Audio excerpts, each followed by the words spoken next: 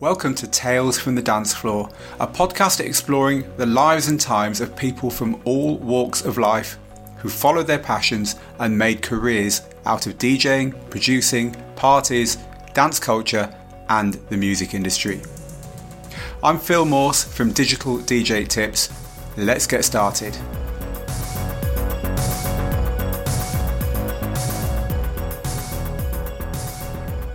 I'd like to welcome to Tales from the Dance Floor today, someone who I've been trying to get on this podcast for a long time. He's someone who is one of the pioneers of controllerism, someone who has had a hand in some of the iconic DJ hardware devices over the years, such as the Novation Dicers, the Traktor S4, the MIDI Fighter, and the founder of DJ Tech Tools. It is, of course, Mr. Ian Golden. Ian, thank you for coming on and welcome. Thank you. I'm happy to be here. So, Ian, it's one of these podcasts that I think a lot of people are going to be fascinated with because you've been a very visible and innovative person in this game right since the very beginning. And actually, I want to go back right to the very beginning, way before Tech Tools and way before controllerism was a glint, even in your eye maybe, to that first moment when you thought, music's going to be a big part of my life. The first dance floor moment, the first time that music did that thing that music does to all of us. Where was it? How old were you? Kind of what happened? Yeah. So where was I when music? Yeah, did that thing, took over, made you think this is where I'm going with my life. DJing specifically? Yeah, I think DJ music. For me, for instance, it was kind of guitar music, and then suddenly DJing took over. But I was already dedicated to the whole thing by then. But how did it work out for you? Well, I started playing guitar and writing my own songs, and built a studio with a friend at around the age of, I think we were 11, and we built a studio to record our songs because, of course, nobody else would. And then we actually built a real studio, got soundproofing and recording our songs, and somebody heard about it and offered me a job in a real studio at the age of around 15. And I just loved recording music. I've always loved recording music and making music. I loved my guitars. And then I got exposed to dance music through raves and the clubs, and I just loved house music, absolutely loved it. So I started buying records because that's the only way you could get the music. This is around 1995. And then I wanted to share what I was listening to because I really loved it so much. I just wanted to share it. And so I got a cheap turntable from the Salvation Army, and then another cheap turntable, and started making little mixtapes, and I distinctly remember the first time I got my first real DJ mixer, and there was a very clear thought and feeling of this is what I want to spend the rest of my life doing. And I think I was about 17 at that point, and so I did. I pawned all my guitars and got 2 Techniques and a mixer, and I would spend hours, 5-6 hours a day perfecting beat matching and mixing, and got my first gig at a local club where I was, of course, extremely underage. And got a little gig on a radio show. We had every city sort of has like a late night dance radio show, and there was one in my city, and I submitted some tapes, and they put them on the show, and things were just going well. It seemed like, wow, this is something that I'm good at, and I want to do for the rest of my life. And this was all happening in Salt Lake City, Utah, which was a small but vibrant scene in the 90s. And so at the age of 19, I picked up everything and moved to San Francisco. And what I took to San Francisco was was a representative of my journey and where things were going to go. I only took with me, I had a small little 2-seater car, a Toyota MR2, if anyone wants to look that up. And I filled the trunk with records, I filled the front little trunk with records, and I strapped a DJ coffin with my turntables and my mixer on the roof and tied it through the windows so I couldn't close them. And then my passenger seat I filled with records and my clothes and my cat, and we left for San Francisco. Ian, it sounds like, Are You Going to San Francisco? The hippie anthems from the 60s. It sounds like your version of that. I'd love to see photos. Do you have any pictures of that car journey? Oh, I don't think so. What a shame. Anyway, what a great image. So you're heading off to San Francisco with your records and your clothes and your cat. And what happened next? Did you set up and immediately find gigs there, or did you get a job? What was the next step? Well, I was really lucky. I had no idea what I was quite literally driving into, which was the peak of the dot-com boom and the peak of the San Francisco deep house era, which was, I was already deeply enthralled with house music, was playing house music, and I had no idea. I didn't realize that I was walking into this huge upswell of music and opportunity.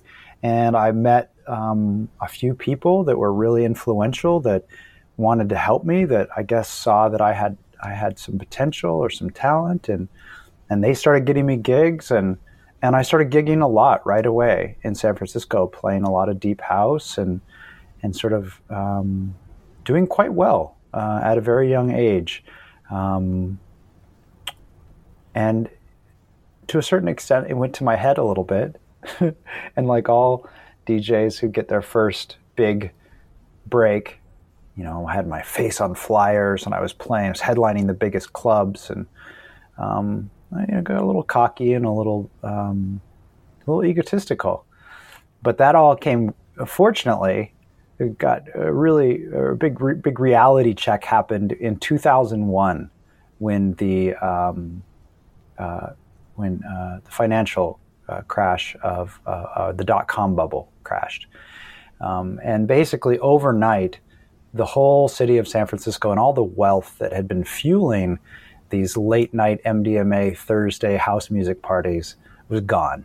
And I had no gigs, and it's so true, I had one gig. I had one really crappy gig. And it was a real reality check that things change, and things change really quickly. But this situation was a real blessing because it brought me to where I am today in a very unexpected way. So at this point then, and it's interesting you should say the gigs dried up when the recession hit, because just as an aside, where I'm from in Manchester in England, it was kind of the opposite. It was kind of people, they needed the release more than ever when the hard times hit. I remember it well. I remember the recession previous to that one as well. And it's interesting. I guess the heights of wealth there were kind of probably much higher than the heights of the good times where I was. So maybe the gap between the boom and the bust was a lot bigger. But anyway, you say it kind of set you up for where you ended up, and it was kind of a blessing in disguise. So what happened? Is this when you became a writer, which was, of course, what you did before Tech Talks? Is that what happened next? No. So you're right. Like what the gigs that I was playing went away. I was playing house music for house heads and people that had disposable income. Okay, you had the high end gigs, right? I had the high end gigs. Yeah. And these went away. Okay. What didn't go away were your pubs, your bars, your local places where people were listening to top 40 music and all kinds of just regular music, not sort of like elite. I was a total elite electronic dance music purist, vinyl only, house music only. And fortunately for me, I had a dear friend who in 2002 had started experimenting with the very first version of Final Scratch. And he said to me, Ian, I can get you some gigs in these bars where they're going to expect you to play a mixed format of music. And until Final Scratch, that would have been impossible because I would have needed to purchase all those records. And he had been a hip-hop DJ for many, many years, and so he had all the music that he had recorded into MP3 format. And he said, listen, I'm going to give you the essentials of what you want. Get this Final Scratch system and you can start playing some of these bar gigs. And, you know, I know you don't love it, but it'll pay the bills. And, you know, as things change up, you can get back to your house music that you love. And I said I was a hard no for quite a little while, maybe a few months, until I started digging into it a little bit. And I found that there's Final Scratch, but there's also this little program called Traktor, very first version of Traktor. And what intrigued me about Traktor was that it had really only two things, looping, and it also had key correction. You could change the speed of a song without changing the pitch. And this was really intriguing to me because my friend had all these records and he had all these acapellas, these hip hop acapellas. And I thought, you know, I can play the music that I love, breakbeats, house, and mix some of this stuff on top of it so that they get what they want, I get what I want, and it'll be creative, it'll be fun, because I could do these live remixes on the fly. And so I said yes, and I took some of these gigs, and I purchased the first version of Traktor, and I got all this hip-hop. And the first problem that emerged was that, you know, you couldn't control Traktor with turntables. So I had to figure out a way to DJ. And I settled on a little 2-octave keyboard, an Oxygen 8 keyboard. And there is a photo of that I can give you. And I put textured tape and labels on the keyboard, and mapped it to Traktor so that I had all of the functions that I needed on a keyboard. And I would put my laptop on one turntable and the keyboard on the other turntable and show up to these gigs looking like a total goofball. And it was really complete heresy at that point to DJ with only a controller and a computer. It was like, who is this? What are these toys? I never forget one night I showed up to a gig. It was probably around 2002, 2003 in Oakland, California, which at that time in West Oakland, where I was a predominantly black neighborhood. And I played for a party that a friend of mine was throwing, or a club that he threw, that was only old school, really underground hip hop. And I was quite literally the only white person in there. And I showed up with my keyboard and my computer like a real nerd. And I got a lot of real questioning looks like, what the heck does this kid know about hip hop? And by the end of the night, they were completely sold, because what I was doing with hip hop was something that they had never heard before. Looping and extending these intros, changing tempos, mashing things up, and really blending music together in a way that you just simply couldn't do with turntables. So I was completely sold that this was a very, very powerful medium. I liked the way I was doing it with the keyboard. And really quickly, my luck started to shift. And now, with my friend and one other friend, there was a posse of 3 of us, and we were the only people in San Francisco that had digital DJ systems. And we were starting the whole mashup craze. This is in now the mid-2000s, early to mid-2000s. And that's what people wanted to hear. We were the only people who could do it because we were the only people who had the technology. And we were getting, once again, I'm at sort of the top of the game there, playing all the big clubs. I'm doing very well financially, and everything is going really quite well. And I'm back DJing the big clubs that I was playing in the house era, but now I'm playing with my keyboard, and I'm playing with my my laptop. And at one gig, in fact, I had connected all of my MIDI to a visual system so that everyone could see what I was doing. And the club projected these visuals behind me on a huge screen. So when I played a song, something happened. When I did filters and effects, something else happened. And connected all that together. Richie Houghton was working on a similar thing at the same time. And I was really lucky because somebody in the audience that day saw that and said, hey, we're inventing this new thing at Apple Computers that we want you to test. And it was the three-dimensional visual system that would become OS X. When Apple switched from like a very flat to very dimensional, rich environment, operating system environment, it was something called Quartz Composer and other elements that gave it the flexibility and the look. And they wanted me to test this. And me and my friend, who had become a dear friend, Pierre, did a little demo where we connected all of my DJing and Traktor to now 3D generated objects. So filters would spin blocks and all this stuff. And it was a really cool demo that showed the power of all these things. It was so powerful that his boss, the head of software at Apple, said, hey, will you guys get up and do a demo of this at the WWDC conference right after Steve Jobs? And this was before Steve Jobs was really as iconic, and these WWD conferences were as big as they are now. So I didn't really think it was that big of a deal, although I was pretty nervous when I stood up on stage in front of, I think it was like 15, 20,000 people and did a little goofy, DJ performance. And in that crowd was a publisher from a popular how-to book series. And they seemed to like what they saw and asked me to write a book about this new thing that was now starting to happen called digital DJing. Yeah. And then there's more to that story, but I feel like I'm going to take a talking break right now. Well, we've got a lot to get through. So let's jump on then. So did you actually write that book? I wrote half of it. And then the publisher, very luckily, canceled it.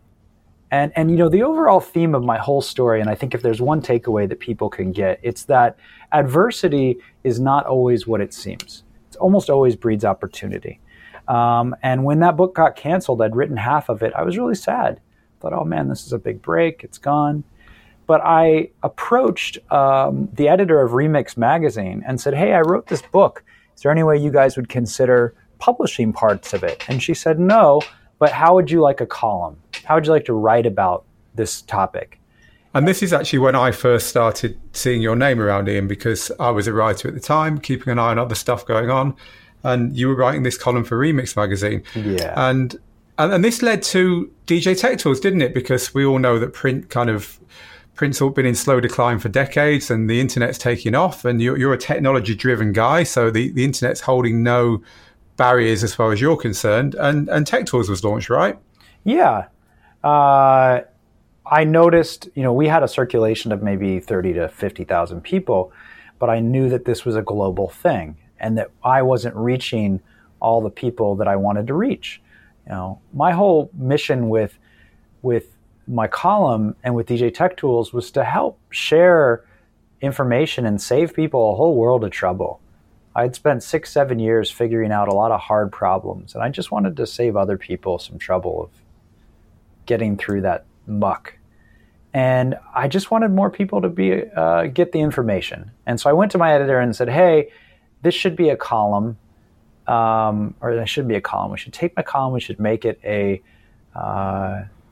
blog. And my editor said two things. One, the legal department's concerned about the comments. This is a very corporate publishing company, by the way. Mm-hmm. The legal department's really concerned about comments, and we don't know how to make a blog work with our existing content system. So why don't you go ahead and do it? And I did. I just started my own blog and began with publishing some of the things that I was writing for the column and augmenting it with a few different things. And long story short, less than a few years later, I had 5 or 6 times their circulation. Remix Magazine was out of business, and I was very lucky to have my old editor now writing for us. And that change happened really quickly and really suddenly. So, yeah, that's where it came from.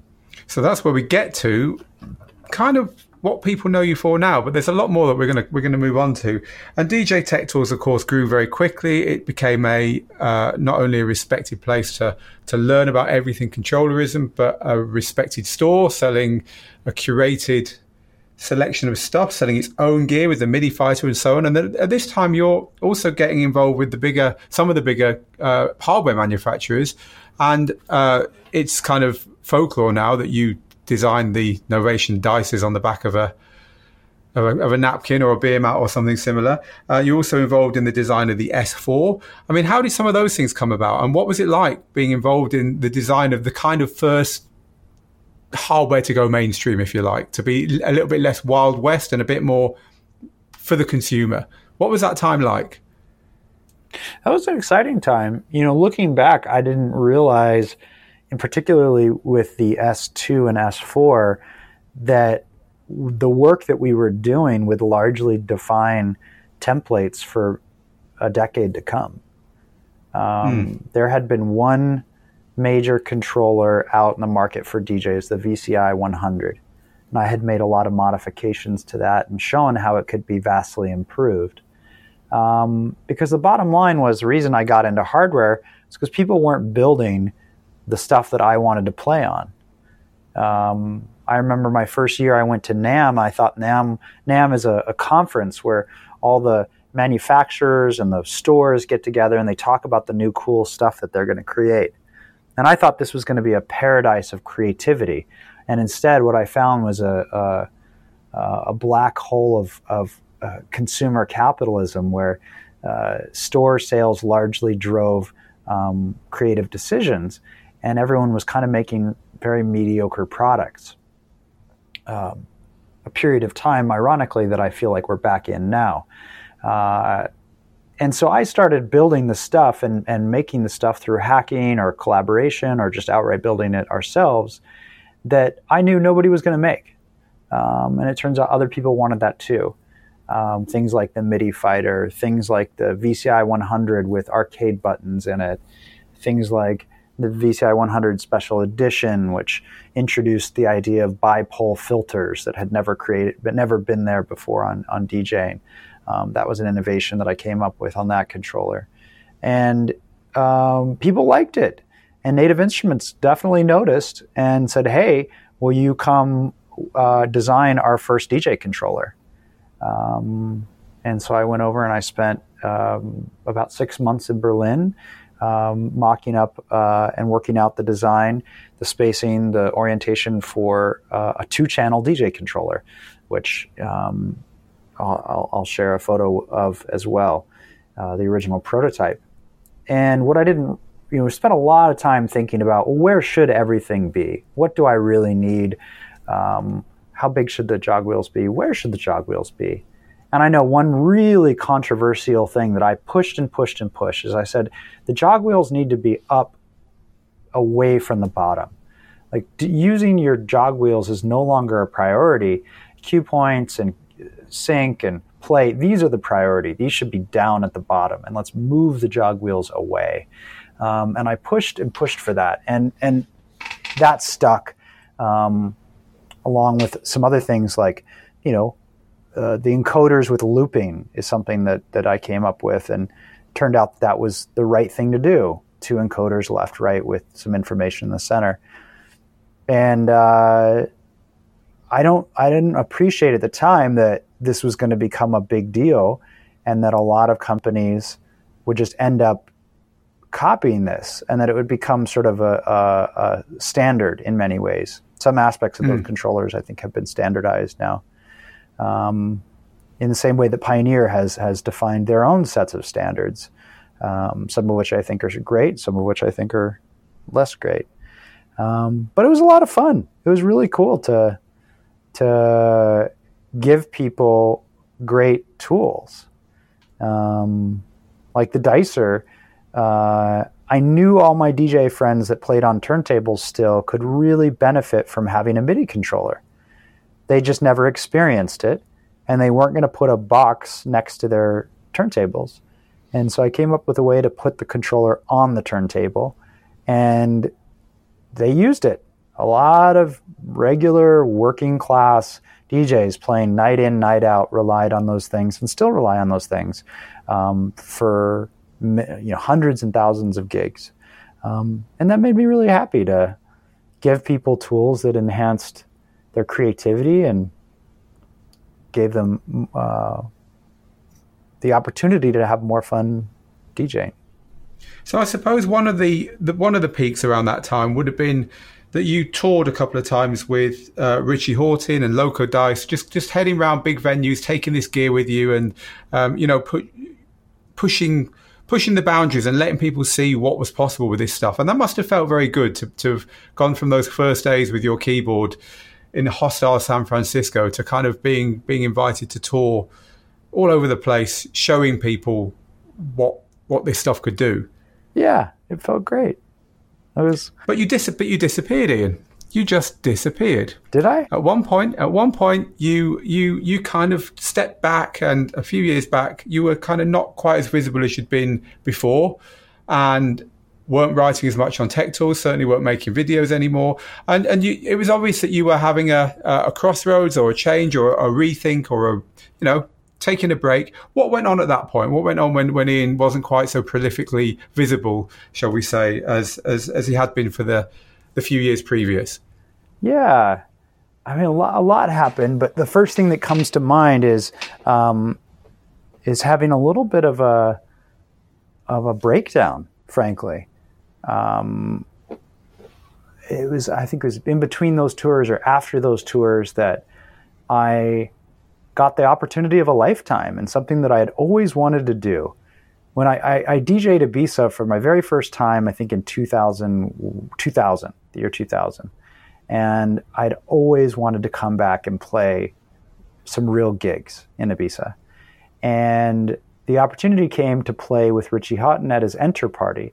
I had designed and put an installation, a music audio installation at the club that was happening every week. And I was also playing at in a bar or in one of the rooms at his Enter party. And this, for a lot of electronic dance DJs, is sort of, like the peak of their desires, I would think, to play the biggest party in Ibiza. For sure, yeah. Yeah. And so I'm there living in Ibiza, playing, theoretically living the dream, and incredibly unhappy, completely burned out. I had pushed myself and my staff just too hard for too long, trying to do more and more and more.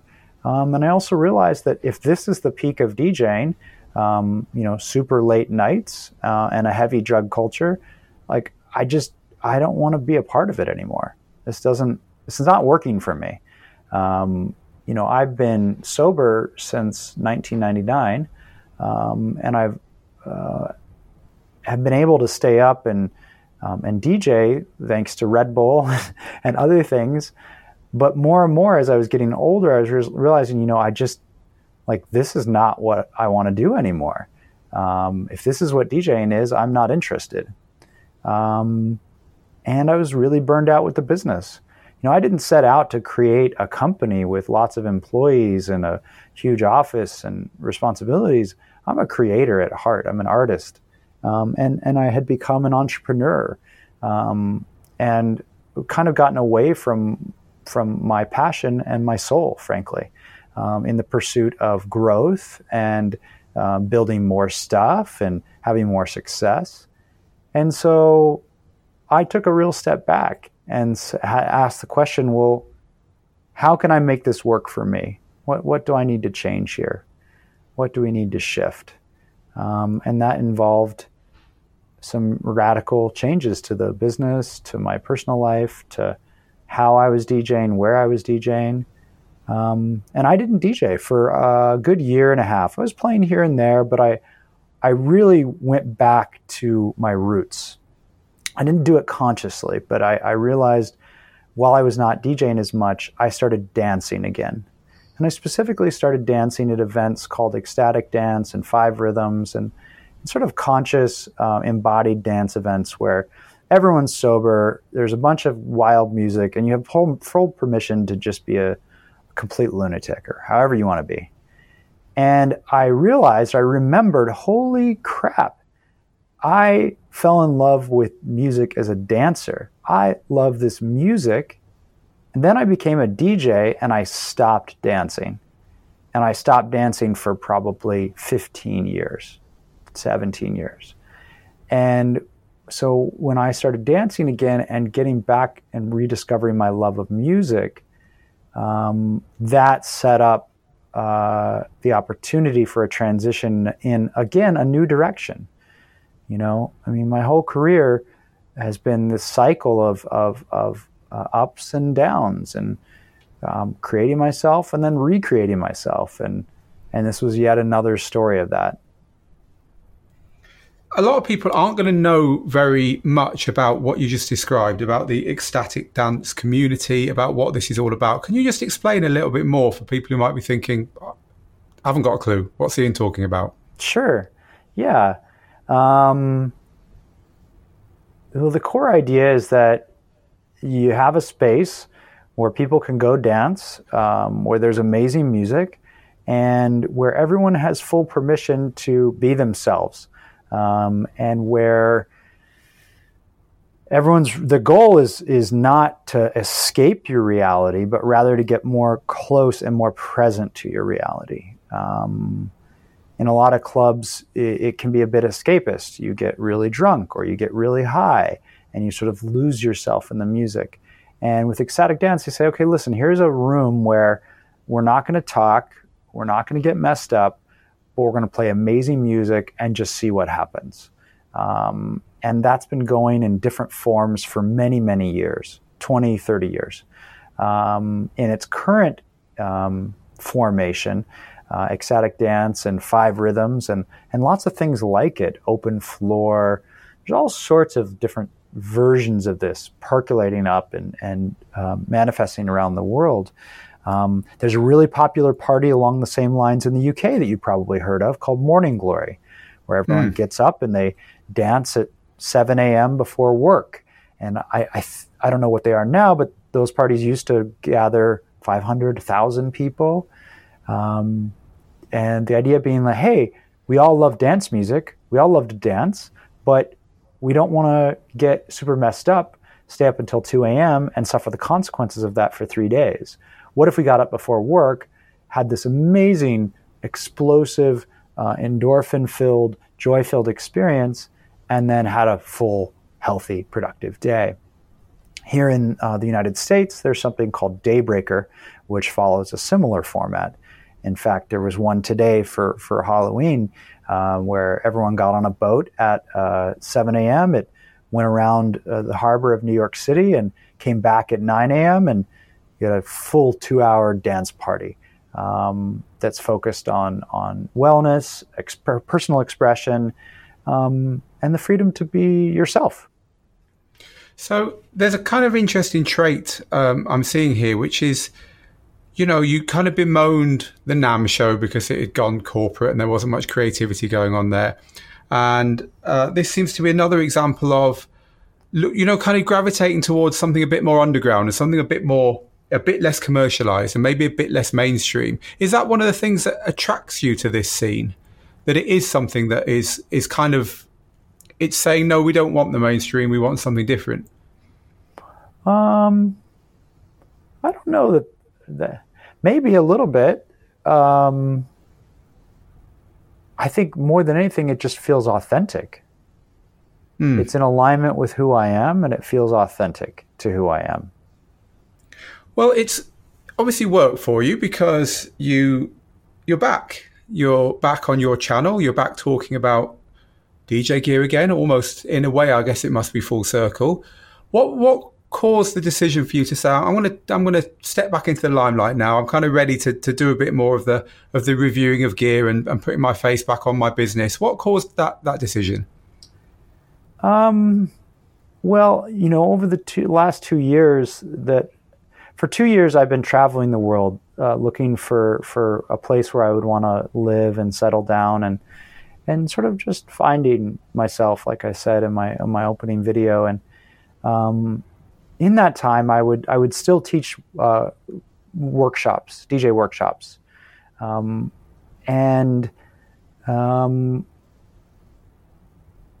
in those personal DJ workshops where I was talking with people and really understanding what they cared about and what they were struggling with, it was just such a clear reminder that there's a lot of things that I have just never shared, that I didn't get around to teaching, or I didn't put out there, and that there was still a real need to share some critical things that have made a huge difference in my life. And frankly, that new innovations, new ways of thinking about DJing that I've been working on throughout this process, that I wanted to share with people. That's where all this has come from, is I get inspired by something, I want to share it with others, and I want to share that excitement and that inspiration. What's changed, Ian? What would you say has changed? I mean, it's a long time since you started doing this, and DJing, as you just alluded to, has changed an awful lot. The technology's changed, but also people's way of consuming music has changed with Spotify and streaming and playlists, which gives people a different approach to music. There, people seem to be far more open-minded to different types of music, but at the same time have far less attention span than they ever had. And of course, this all trickles down to DJing, right? This all trickles down to the job of the DJ. What's changed in DJing in even in the couple of years since you took a step back, but maybe over the time you've been doing this? What big trends have you seen as far as the music and the mixing and the way DJs do their job is concerned? I don't know. I don't know what's going on in the world. I just know what's going on for me. My whole thing has always been staying authentic and true to who I am and what I'm interested in. I share what I'm passionate about, and that attracts other people who are also passionate about it and interested in it. I can tell you what's changed for me, but I can't really tell you what's changed for the whole world. What's changed for me is looking at the music experience of DJing and of being in a space where we're experiencing music together, how transformational and powerful that can be. And in some ways even healing. And so what's changed for me is looking at that as a mode of personal expression, of collective transformation, of a really powerful tool where instead of just, what's the most popular song that I need to play right now to rock the dance floor, asking, okay, what needs to be played right now? What is the collective mood, and how can we transmute that and transform it? And how can I move people through a state of being that allows them to feel fully expressed? That's why people get on dance floors, because they want to express themselves and get in their body and forget about the pain and the existential crisis that is being human, frankly. In a way, you just described why people got into this in the first place, I think, all those years ago, before the companies and the commercialization and the politics and the egos and everything came into it. So it does feel like full circle, Absolutely. Which is lovely to hear, Ian. It's lovely to hear. But of course, my next question following on from that is, what next? You're settled in New York now, and you used the word settle down somewhere. Are the kind of traveling days over? Are you looking to do something totally different? Have you got ideas and aspirations outside of music? What in the next 5 to 10 years can you see yourself being occupied with? Well, that's been the question, and a question that I continue to ask. Probably when I do pick a place to really put down roots, I'm going to create a space or facilitate a space where I can really go deeper into this exploration, this research. Ultimately, I'd like to build my own facility, sort of a movement space where these practices can happen, and play there and experiment. It's such a. You're right. Like back when I think about what got me into this, it was going out into the deserts of Utah, very, very powerful sacred land, taking psychedelics, and then losing myself for 10 hours. And in the context of that, where I felt safe and I felt in nature, some really transformational things happened. And anyone who's done that has felt the power of just losing yourself in the music and in the collective process. And now, we're getting to a point where psychedelic therapy is, at least in the US, at some point in the future in Europe, is now recognized as being very valuable, and that these kinds of transformational experiences that combine a safe environment, powerful music, and a really good intention can be incredibly, incredibly beautiful for people. And so I'm curious about sort of bridging that gap and giving people spaces where they can just go have a good dance and be free and shake off the stress and the challenges that they might face, while also being able to play beautiful music that works for me and works for others. So is modern music any good, Ian? Is there an era that is just your era? Is there music that you feel was the personal pinnacle for you? Or can you say hand on heart, look, there's always great music coming out? Oh, there's always great music going out. Yeah. I kind of knew you'd say that. I mean, there's so much great music coming out. And that's one of the reasons I like playing in the formats I do and why I gave up. You're right. Like I was touring with some of the biggest names in tech house and techno, and there was a real potential in that direction for me. And I walked away from that because I didn't want to be constrained to one format of music. I wanted to be able to be inspired. And there's so many interesting things happening in drum and bass right now, for example, in drum step and sort of different halftime things. The whole bass movement scene that was happening for the last 5 or 6 years was incredible. Like you would never in 2001, between 1996 to 2002, I was playing a lot of deep house, and I would almost never play those records again because they're just not relevant. I think the stuff that's coming out today is so interesting and so powerful. Well, Ian, thank you very, very much for spending the last 3/4 of an hour with us. I know a lot of people will have really enjoyed hearing this adventure and knowing that you're not making any radical changes. You're going to be doing the stuff that they love you for, which is kind of pushing forward with the music that you love and with sharing it with others. Thank you very much for your time. I can't promise that. Making radical changes is what I've always done and what I always will do. Well, listen, if you do, come back on and tell us all about it. Okay. Ian, thank you very much for your time today. Thank you.